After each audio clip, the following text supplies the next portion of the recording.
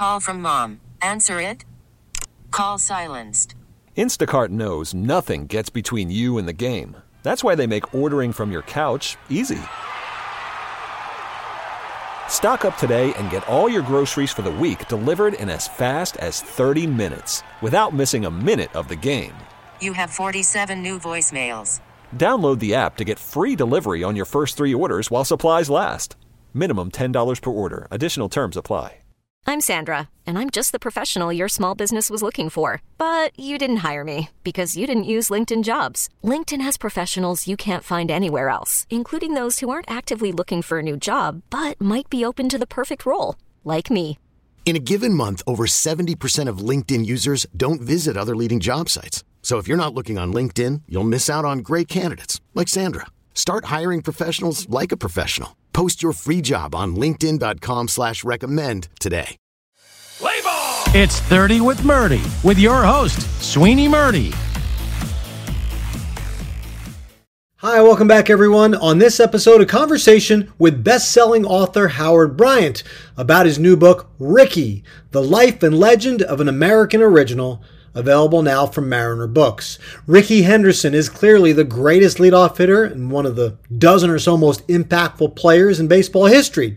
But his journey isn't as clean and as celebrated as, say, Michael Jordan, Derek Jeter, or Tom Brady, whose careers are defined by team championships. Rickey's career is legendary for its electric peak in the 1980s and the spectacular longevity that allowed him to put up lifetime numbers that won't be approached anytime soon. He became known as one of the great characters of the game, along the lines of, say, Yogi Berra or Satchel Paige, but his path was at times a difficult one, and that's best exemplified by his time as a New York Yankee.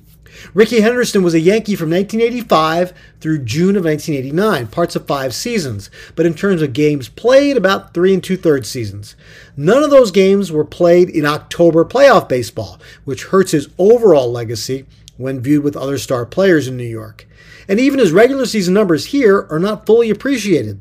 So with that in mind, as Howard Bryant's new book tells the life story of Rickey Henderson, this discussion highlights the Yankee years with massive statistical success, but because it coincided with the unraveling of the Yankees organization on so many levels, mainly from the top down, this period isn't viewed with nearly the scope it deserves. So, for a deeper look into one of the game's greatest players ever, here's my conversation with Howard Bryant, author of Ricky, The Life and Legend of an American Original. Howard, I want to really focus on Rickey's New York years with you. And it's actually, I love that I did the math. Okay. So this is, this is pretty cool. You have 77 pages in this book devoted to Rickey's tenure in New York, from the time he was traded to the Yankees to the time he was traded away, which is about 20% of the book. Judging by his games played, 19% of his career was with the Yankees. So I think I got that just right. I did it on purpose. I knew exactly how many pages needed to be allocated based on the number of years he played in New York. Well, I think the fascinating part is here, you basically played, although parts of 5 seasons because of time missed and trade in season, it's basically 3 2/3 seasons worth in New York. And they were phenomenal years if you look at it. And it's probably not appreciated enough for a variety of reasons, which we're going to get into. But before we get to that, Rickey was Oakland made, not just as a player, but he's from that area, grew up in that area.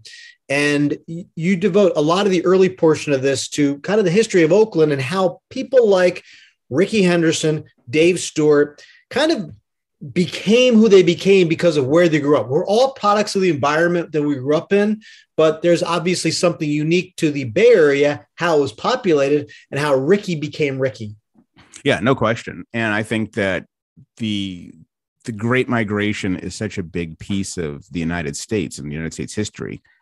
Obviously, it's the greatest mass movement of people in the country's history. How did people get to go? How did they end up where they were? How did these cities become what they became?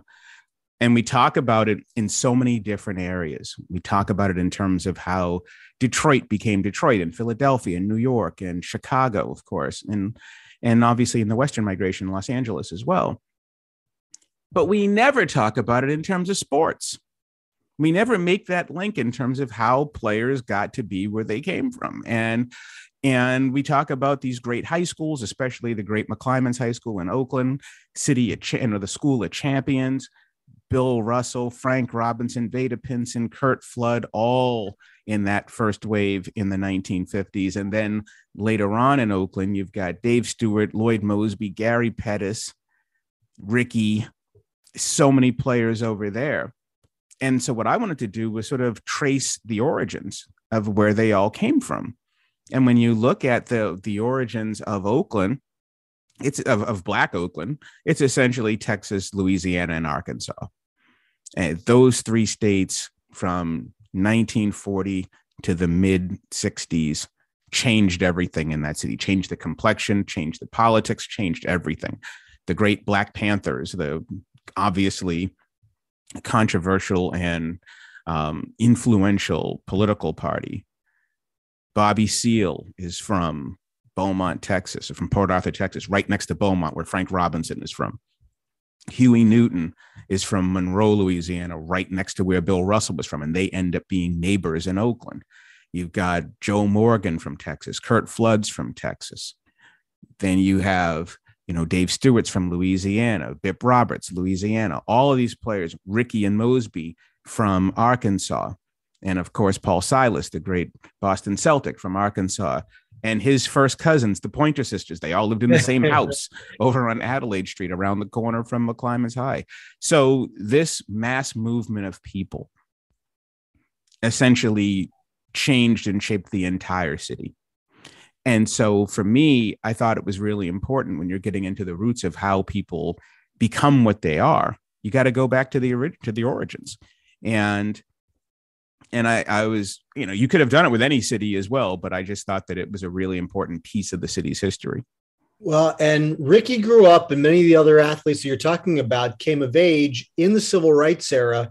And then into the 80s, when Rickey is really doing his thing, it takes on a different meaning. I'm going to get to that in a little bit. But before we get to Rickey in New York, as he becomes a star in Oakland, it's pretty clear a central figure for him is a guy that many Yankee fans are familiar with, and it's Billy Martin, manager with him in Oakland and then later in New York too.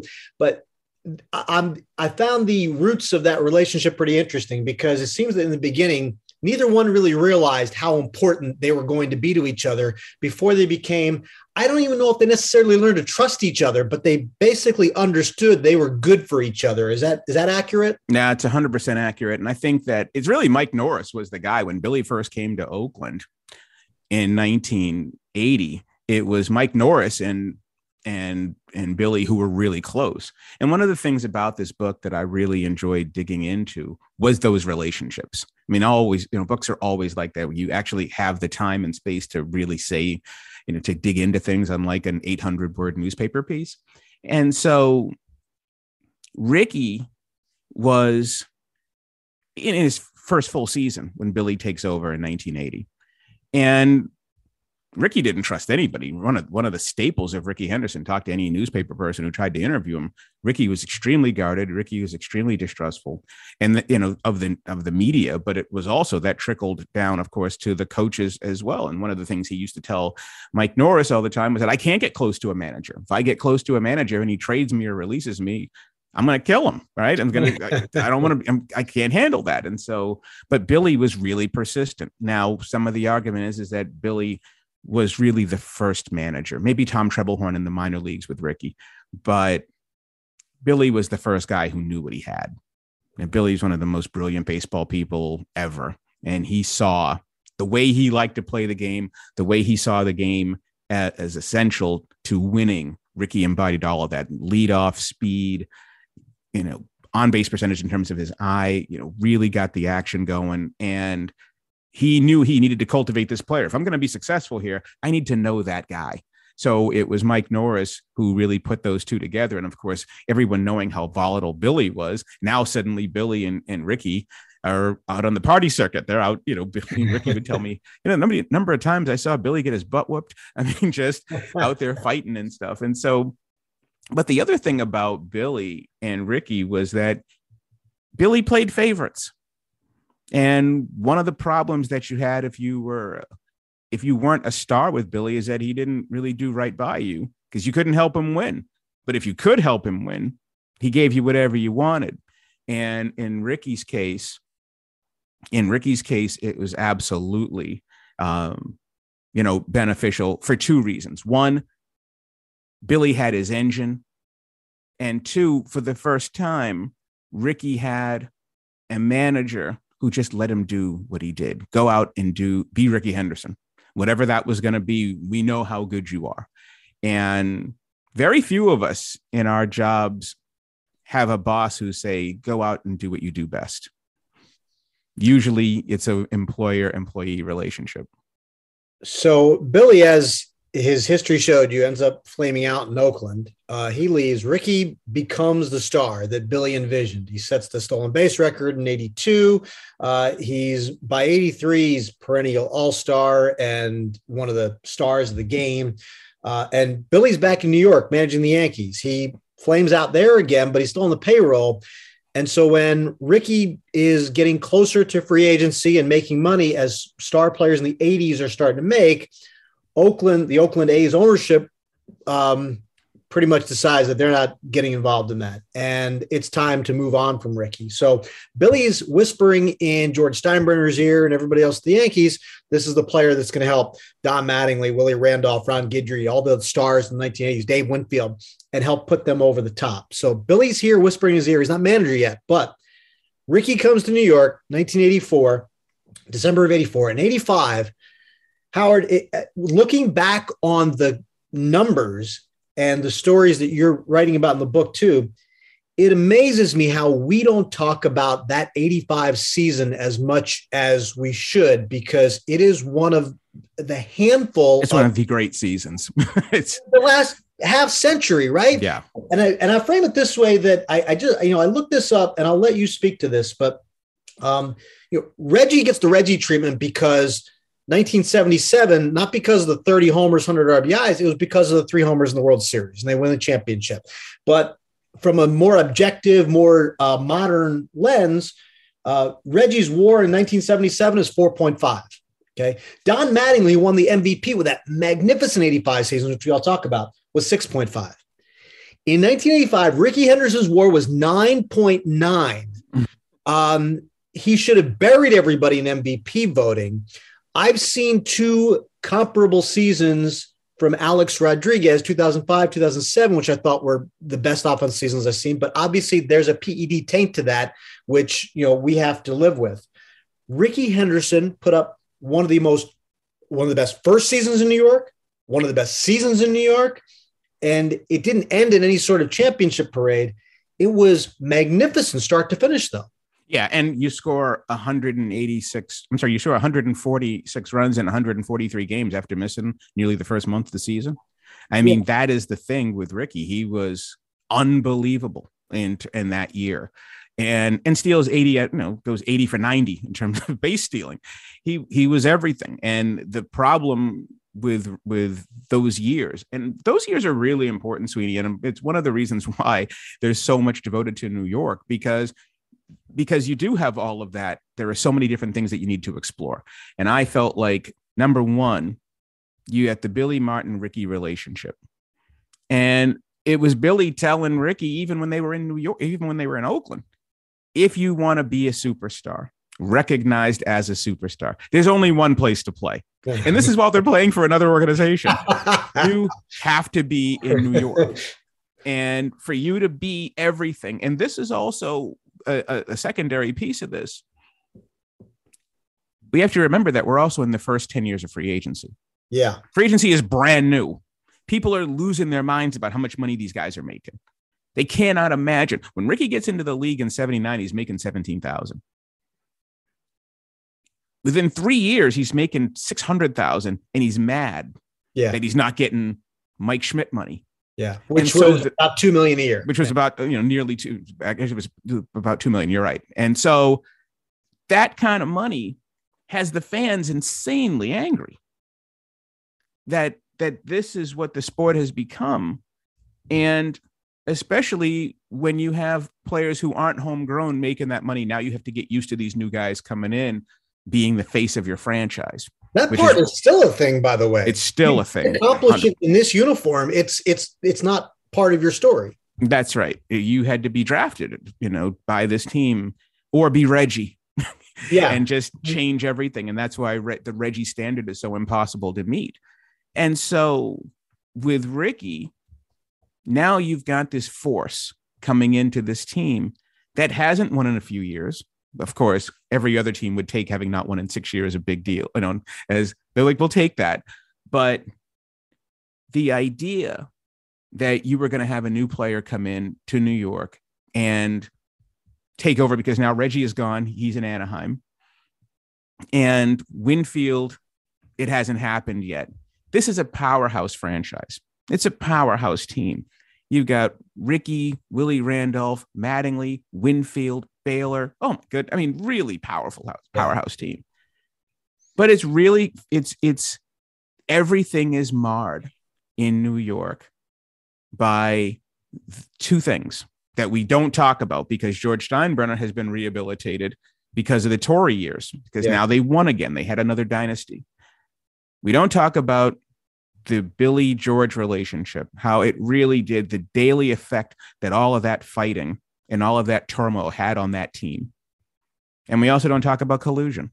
The fact that those teams could have been so much better had George and the rest of the league not conspired to not get the best players. So they could have gotten more pitching. They could have made some different moves.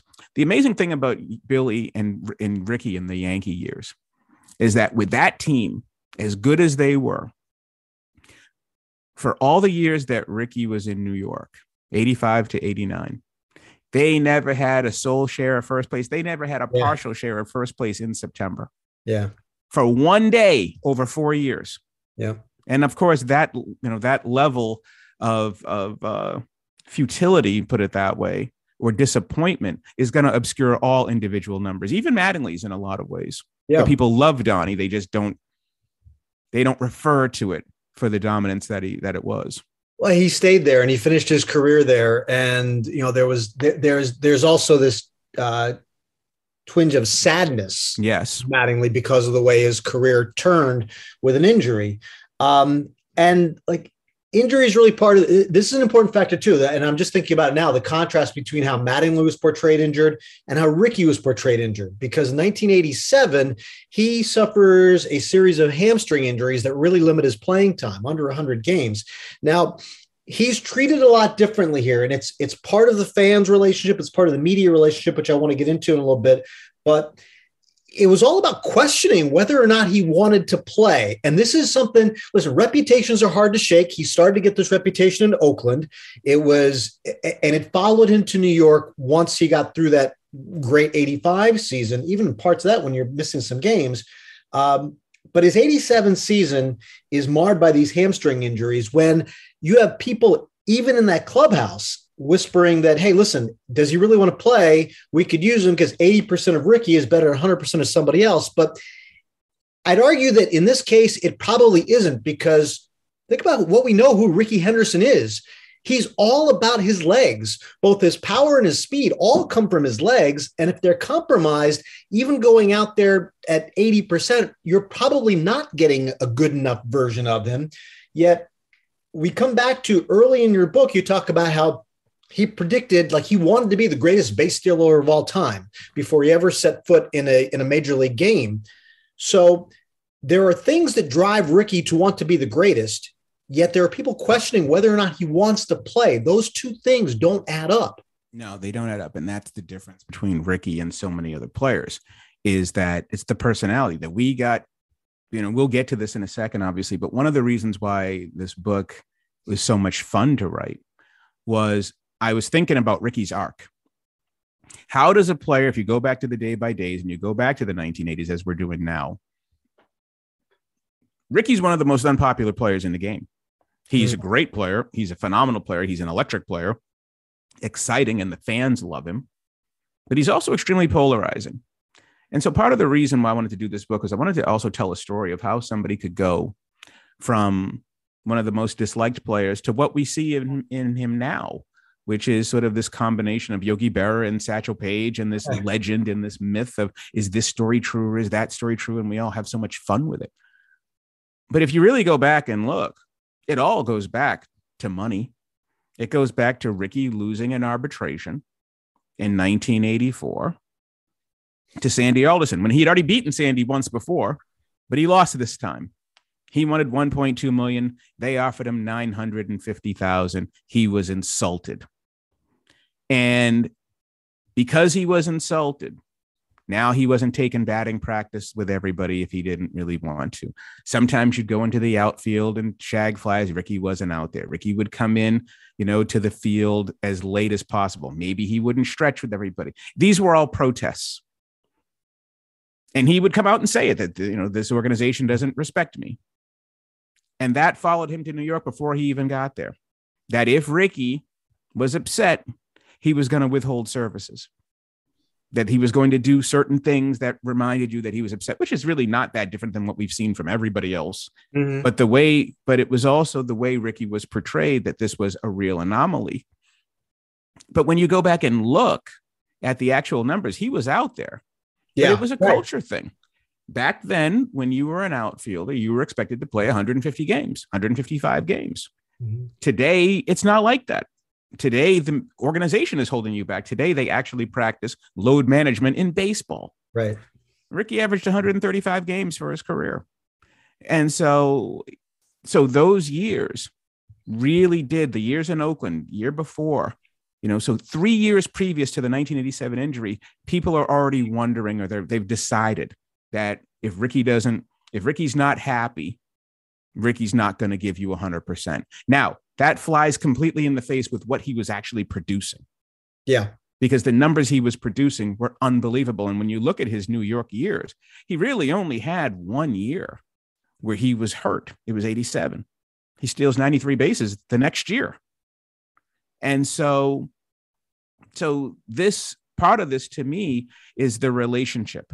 And I think the other piece of this, the reason why Ricky didn't get the dispensation that other players get, is because Ricky came to New York and Ricky offended the media and he offended the Yankees. Yeah, let me stop you there, because this is what I want to get into, because his dealing with the media, we all talk about, to this day and age, we talk about what it's like dealing with the New York media. And mostly it's about the mass numbers. You come from Oakland, or you come from St. Louis, or wherever you come from, you're used to dealing with a couple of people. You come to New York and all of a sudden there's 30 people in front of your locker after a game. It can be a little daunting to deal with, just sheer numbers of it. But to take you back to the time frame that we're talking about, you're dealing with a media that at the time is mostly older white males, and they're trying to uphold the way the game used to be played in the old days, because they grew up watching, Mickey Mantle and all that stuff. And now you're coming to the day and age when, the black players have been empowered. They realize what their value is. And Ricky is, for Ricky, the value is the money and what he is worth and deserves to be paid. So you're talking about the salary explosion after free agency and after the 81 strike. But as I alluded to earlier, we're barely 20 years past the civil rights era. And Ricky all of a sudden becomes this poster child for the athlete that the working class people just want to be. They want them to be just grateful enough for the opportunity to play. Yeah, and there's a paternalism there. 100%. All the benefits of it. So all of this is swirling as Ricky is, he's in his early 20s, really mid 20s, in the prime athletic part of his career. And he's dealing with all of this, trying to adjust to New York. Yeah, it's still, and that's what was really hilarious to me looking at this, because in New York knows you protect your time. You protect your time. Our time is the best time. You talk to the old timers and they'll tell you that New York baseball in the 50s is still the greatest baseball ever. Mantle, Mays, and Snyder and all of it. And yes, understood. That period is so volatile because you're in your first era of free agency. The owners and the players are fighting every year. It's a TV game now, but the newspaper men still hold on to it. And you got Dick Young and Red Smith are still alive.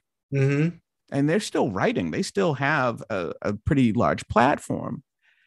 And so it's going to be really difficult for a new TV era player, especially a black player, who has essentially been, weaned on Muhammad Ali, which is what Ricky is talking about. He's the greatest and he's not afraid to tell you how much he's worth. And people didn't like that.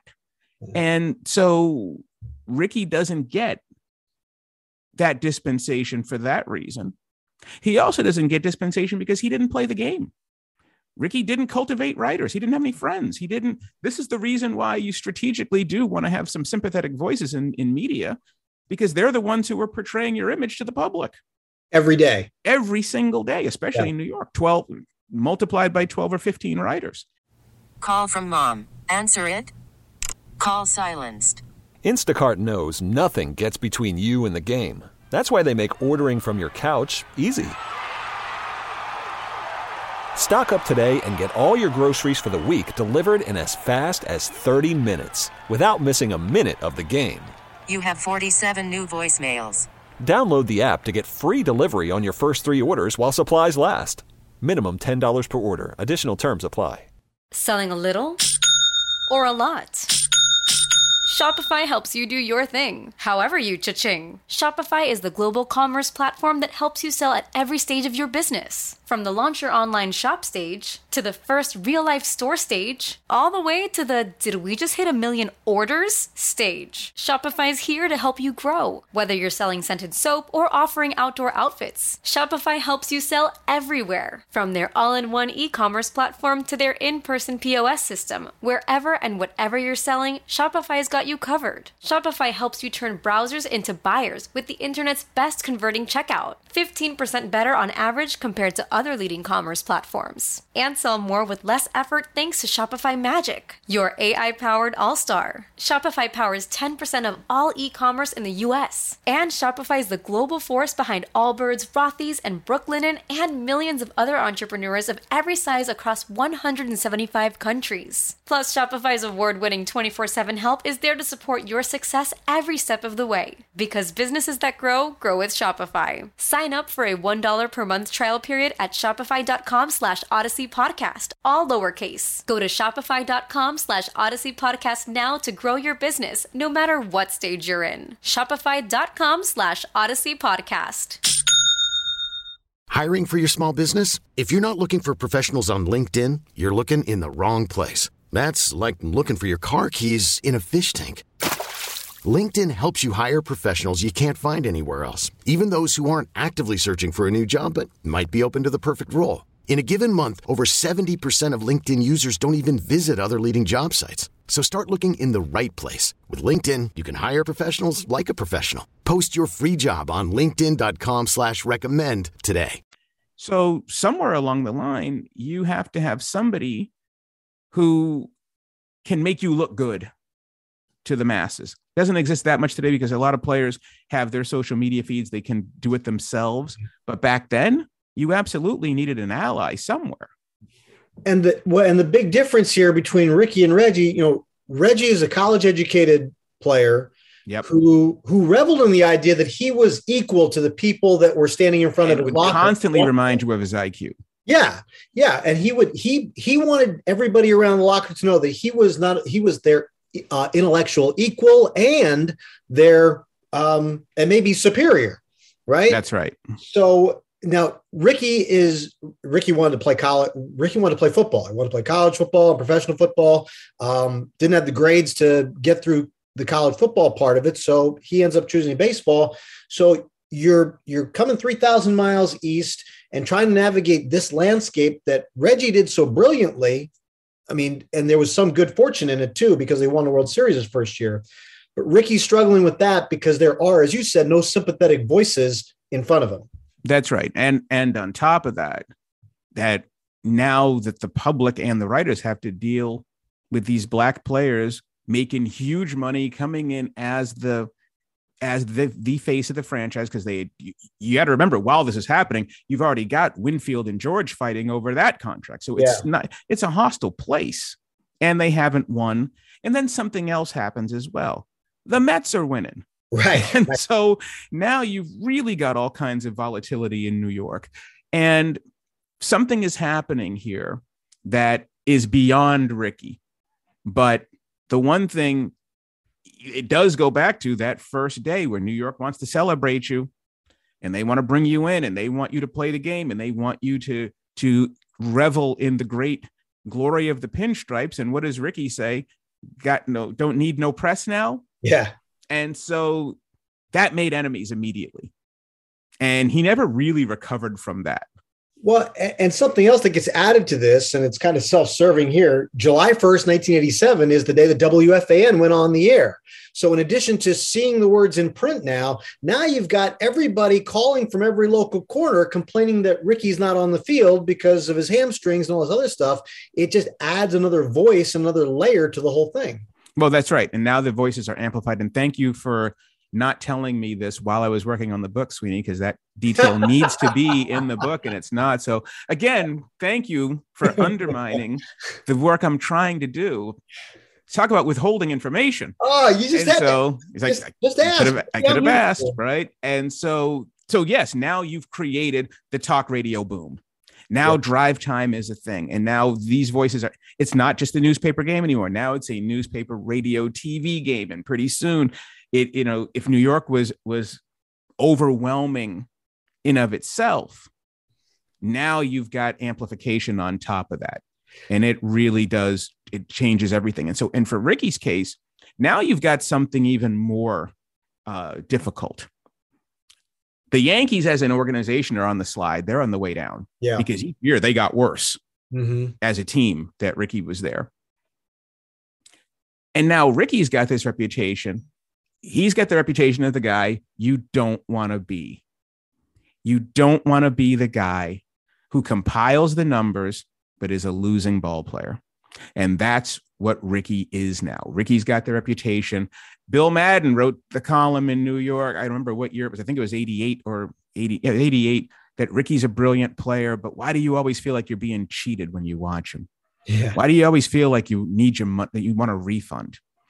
And he got destroyed for this 1 year. And it turns out that he did have a hamstring pull. Turns out and I was thinking about this last night, actually, because I was watching a clip on YouTube of Ken Griffey Jr., another player whose hamstrings really undermined his career. But because Jr. had a much better reputation, nobody would ever say that Ken Griffey Jr. was fake an injury or could have come back sooner. This is the dangerous territory that you get into. And Ricky, really, he did not recover from this reputation until 89, when he finally goes into supernova, gets traded from the Yankees back to Oakland, and puts on one of the great performances that any of us have ever seen. But back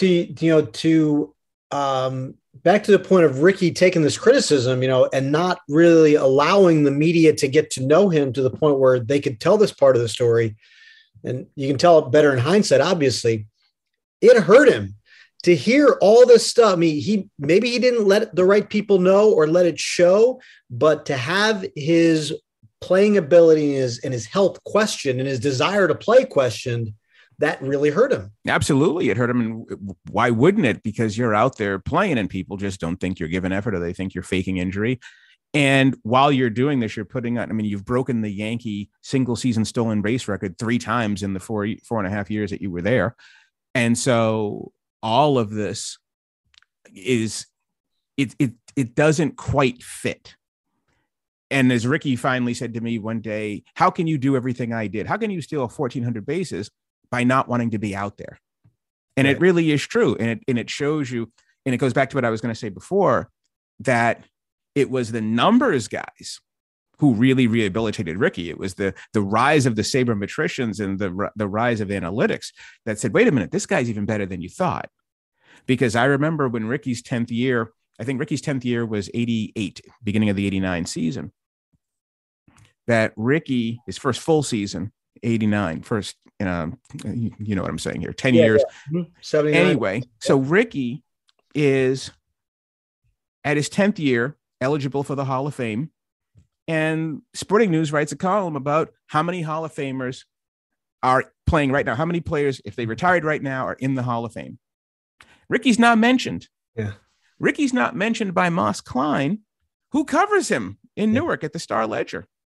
And so it shows you how much people were paying attention to Ricky the personality as opposed to Ricky the player. And to be clear, Howard, what Ricky is feeling isn't unique to Ricky, because, you know, you've got stuff in there from Winfield and Don Baylor and Willie Randolph. Other Black players who played for the Yankees are feeling the same things that Ricky is. They're just not articulating it the same way, and they're probably doing it to insulate themselves for survival. Absolutely. And they know how to play the game better than Ricky did politically. They know what flies and what doesn't fly. And this is the whole thing. It's like people get all bent out of shape about dealing with these issues. And you have to deal with them. You have to deal with racial issues. You have to deal with gender issues. You have to deal with class issues. You have to deal with all of this because these are all the elements that are swirling around in your room. Can you imagine being in an office setting, not in an office setting, but in a work setting where you have as many different personalities as you had as the 88 Yankees or the 87 Yankees? Yeah. And then, you know, where the volatility between the front office and your workspace is as difficult as it is. And then on top of that, you bring in personalities like Dallas Green, or you bring in all of these huge personalities, and you've got a public that really does sort of resent you. And so if you're a Black player, you are going through a remarkable change because the public is going through a remarkable change. They are going through, you know, you're only 10 years removed, 15 years removed from the civil rights movement, and you're used to a different Black player. You're used to a player who is much more deferential to the public. Yes, sir, no, sir, because they understand it. Now, this new generation is like, I don't have to do that. Right. The Ali won that fight 20 years ago. Exactly. We already did that. And why do I have to, you know, defer to you when you're here to watch me play? I'm the talent. So you're combining a few things. You're combining race, obviously, but you're also combining labor, that the ball player is now not going to defer to you. They're like, hey, I mean, think about it. In 1975, the average American was making, the average ball player was making 7 or 8 times what the average American was making. Today, they're making 100 times what the average American is making. Mm-hmm. And so we're not peers anymore. I'm a superstar. You're not. And that relationship changes. Now, I'll sign an autograph if I want to, and I can just dismiss you. I can be rude to you, or I can be nice to you. Total power difference. And in New York, you still have a large population who remembers the Brooklyn Dodgers in the neighborhood setting. That's right. They remember a totally different baseball, and they're not old. I mean, right. if you were 10 or 12 years old, say in 1950, by 1970, you're not ancient. You're a parent. Mm-hmm. And you're looking at this game. It's not what I remember. Right. And these players are, even the great David Halberstam was talking about how surly and cold these players were. And, the Steinbrenner years really, in a lot of ways, nothing did Steinbrenner more of a service than the Joe Torre Yankees and the Derek Jeter Yankees. Mm-hmm. Yeah. Completely rewrote the way that George Steinbrenner's history would be seen. Now, he's still not in the Hall of Fame, but the combination of that, and you've got a Mets team that people liked. Yeah. Really did change, the surly, mean Yankees, and you had these other players bringing in these free agent guys that never really fit, the Ed Whitsons and Rick Rodens and these guys who were just kind of here and gone. And it was a really hostile time. I forgot to write this down, but you just reminded me, like, there's a contrast now with not only the Mets winning, but you've got Ricky and the personality he's bringing and the combative relationship with the media compared to the superstar at the Mets brought in the other side, Gary Carter, who's everybody's best friend. Everybody's buddy. Exactly. And everyone loves him. I think the way I put it in the book was it was the only time in his career Ricky was overmatched by a catcher. And I forgot that line. And it's true. These things matter. And if you're an organization, you need to factor that in. It's not just how do you play? It's how do you play, right? Not just how on the field, but how do you play in the public? And yeah, Ricky shows up and he's like, yeah, it's Ricky time now. And somebody asks him about DiMaggio and he's like, who's that? Right. He's just being, you can't do that in New York. Yeah. I mean, when I, it, this has been your career. When I got to New York, what was the first thing you realized? Even as a visiting writer, when you come in, as Mike Lupica always said so well, they sell memories over at that place. Yeah, yeah. Mm-hmm. So when you walk into Yankee Stadium, it's not just who's on the field today. It's deference to Ruth and Gehrig and DiMaggio and Mantle and all the championships that predated you. And you are part of a legacy. And if you disrespect that legacy, you're not going to make it there. And so Ricky, is one of the things too, now that we're talking about Ricky, now that he's a legend, he's a made guy, he's a Hall of Famer. One of the things that he really had to do was mend a lot of fences. There were a lot of people who remembered him as being the surly guy who was building his monument in the 1980s. And which is why people want to celebrate him now. Now they love him, but there was a lot of repairing that had to be done.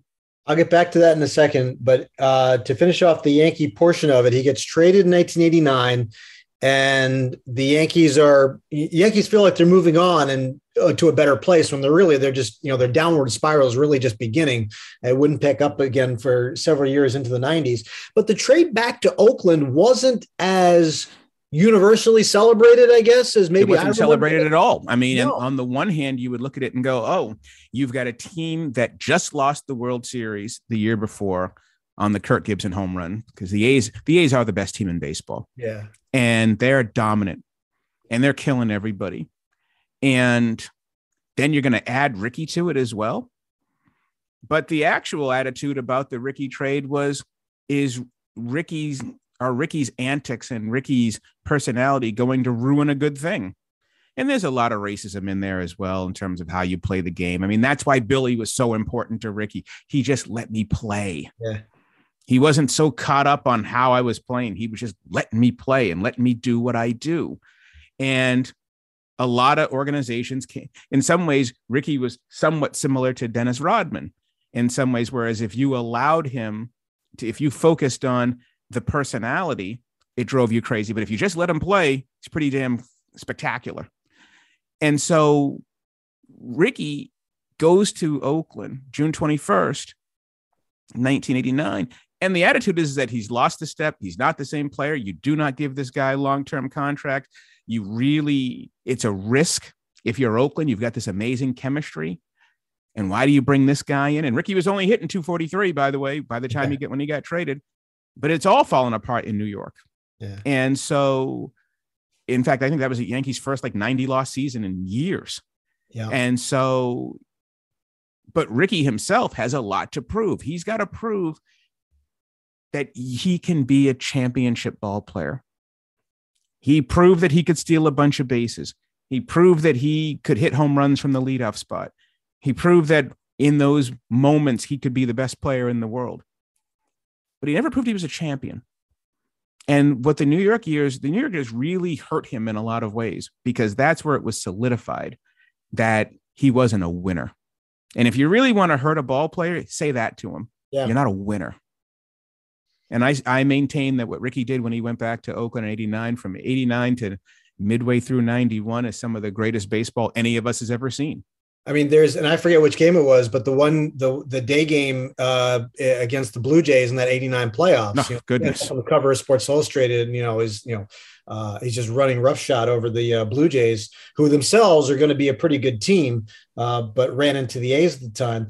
There's one other aspect, and I'm going to backtrack again a little bit. Ricky Henderson is universally referred to as the greatest leadoff hitter of all time because of his combination of power and speed. But there was one essential element to his time in New York that brought the power out. Right. And I didn't know this. Mm-hmm. Willie Horton, the old Detroit Tiger, was actually one of Billy Martin's coaches in New York. And he's the one who really got that last little bit of oomph out of Ricky Henderson that turned him into speedy leadoff hitter, into powerful leadoff hitter. No question. And it was funny because I was asking Ricky about this. And Ricky would tell me how where it really started was the competitions in batting practice. They'd walk, because you've got this powerhouse Yankee team. And here's Don Baylor hitting home runs to the moon. Here's Mattingly uncorking to the moon. Here's Winfield crushing home runs. And Ricky's just as strong as those guys. And Ricky's balls are dropping past second base. They're on a line, but they're not going out.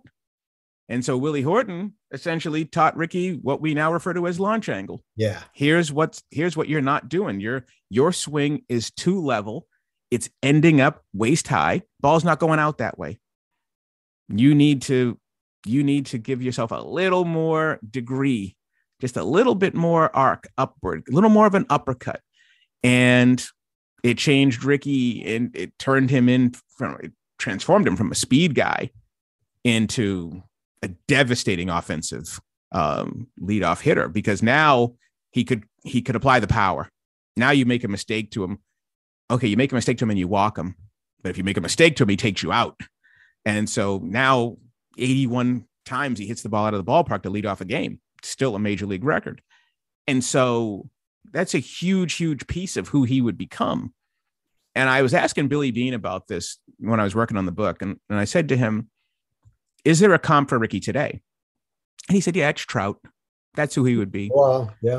He would be Mike Trout. And today we would emphasize, because Mike Trout's fast. Yeah. He says, but we would emphasize the power. He goes, now Ricky doesn't have Trout's power, but he's got plenty of power. He's got enough power to be a 35 homer guy.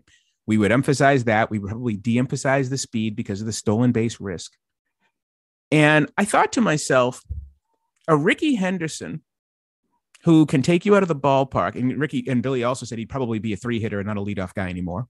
A Ricky Henderson who is going to bat third, who is going to take you deep, but not necessarily steal second and third and steal 100 bases on you, is not quite Ricky Henderson. Mm. I mean, so you may, to Billy, you were simply shifting the number columns, but in terms of impact and in terms of what we got to see, he wouldn't have been the same player. Yeah. Because we don't compare Mike Trout to Ricky Henderson. We compare him to Mickey Mantle. That's right. That's right. And we compare Ricky to Lou Brock and Tim Raines and the rest of them because they were speed first guys. And where Ricky separated. Now, he probably would be closer to Brock because Brock was a 3-hitter and Brock had tons of power. Brock had more power than people realize, even though Brock was not a home run hitter.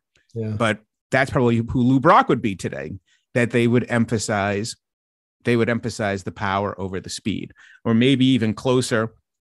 Now, obviously not to somebody like Aaron or Mays because they had enormous power. Ricky didn't have that kind of power. But once again, if you look at Willie Mays' stolen bases or Hank Aaron's, they could steal 30 bases. How about the idea of, and, listen, I talked recently with Kostya Kennedy about his Jackie Robinson book. I mean, Jackie Robinson brought a daring on the base paths that nobody had seen, and Ricky Henderson kind of did too. 100%. And Joe Madden talked a lot about this, about how when Ricky was with the Angels, he just had to throw the stopwatch away because Ricky was defying the stopwatch. The Angels had a rule that if a pitcher got to the plate in 1.2 or less, 1.2 seconds or less, you weren't stealing. And Ricky beat the stopwatch. And I asked Ricky about that, and Ricky was infuriated. He was completely insulted. You're going to tell me a stopwatch is going to determine whether I can beat that guy? I mean, that swashbuckling, daring is the roots. The roots of it are competitiveness. Yeah. I'm better than that guy. Yeah. And Ricky wasn't afraid to, that was part of Ricky's game, was to let you know that when he got on first base, there was nobody in the world who was going to be more impactful than he. And he was like, he's probably the last part of the daring part of it, the art of the stolen base. Because as we've alluded to, the sabermetric part of it has devalued trying to steal unless you're going to make it. Well, Ricky knew he was going to make it because it was in his mind, not because of the math equation. There was an art to it, and he was going to win the game. Yeah. And the number part of it, he did, he bore it out. Yeah. Although the 130 steal year, he was at 75%. I talked to Mike Rizzo about this over at the Nationals. And Mike told me that the Nationals philosophy is you have to steal at an 85% clip in order for the stolen base to be a good weapon, for it to mitigate the risk. Now, when Ricky was cranking, Ricky was stealing at 86%. Yeah. You look at some of those years, 80 for 90. I think one year he stole, one year he stole 107 bases out of 125 tries. And so, he was up there, but boy, you're really changing the game if you're asking someone to steal at damn near 90% in order to make it worthwhile. So, and to Ricky's point, when I asked him about that, Ricky was also infuriated and also insulted because he says, well, what makes you think that guy with me standing at first base, that the next two guys are going to get hits to bring me in? Right. Why is that assumed that they're going to come through? They have less of a chance to get a hit to bring me around than I have to get to second base. A great point. Yeah. That speaks to the confidence of it. Has history done Ricky justice? I mean, because a lot of this we're talking about, especially the Yankee years, is that he's underappreciated. I mean, his 85 season is one for the ages, and we don't talk about it enough.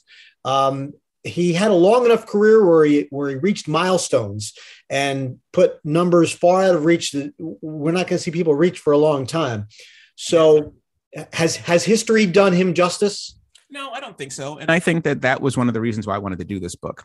Okay. And we've talked about this, and you and I have had this conversation. How many players out there can carry a full narrative?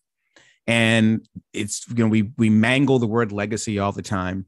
And we talk about these players as though their numbers are enough. Like, do I want to read a book about Albert Pujols? Absolutely not. Is he one of the greatest players of all time? 100%. Yeah. The same is true of Miguel Cabrera. They don't really move me. But are they phenomenal top shelf players? 100%. So it's a really difficult thing to have a player that transcends a Koufax, a Mantle, Aaron, Mays, those guys that carry times for their generation, that speak for their generation. With Ricky, he does. And that's what I was trying to get across. I wanted to focus on not just the Ricky stories, not just the anecdotes, not just the quirks and the Dizzy Dean, Satchel Paige nature of his personality, but this guy obliterated the record book. Absolutely obliterated the record book. 3,000 hits, 2,000 runs, 2,000 walks, 1,000 plus stolen bases. Nobody's ever going to do that again. Nobody. There's one guy who's done it, and it's Ricky. And I think that my favorite Ricky stat during his career was 2002. Ricky joins the Red Sox. From 1979 to 2001, he'd stolen more bases than the Red Sox. Yeah. I mean, you can't do that. I mean, that's really, really hard, if not impossible, to do.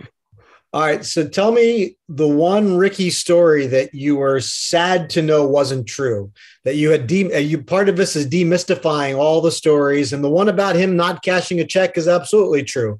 And you've got the proof of that. But is there one story that you were sad to learn wasn't true?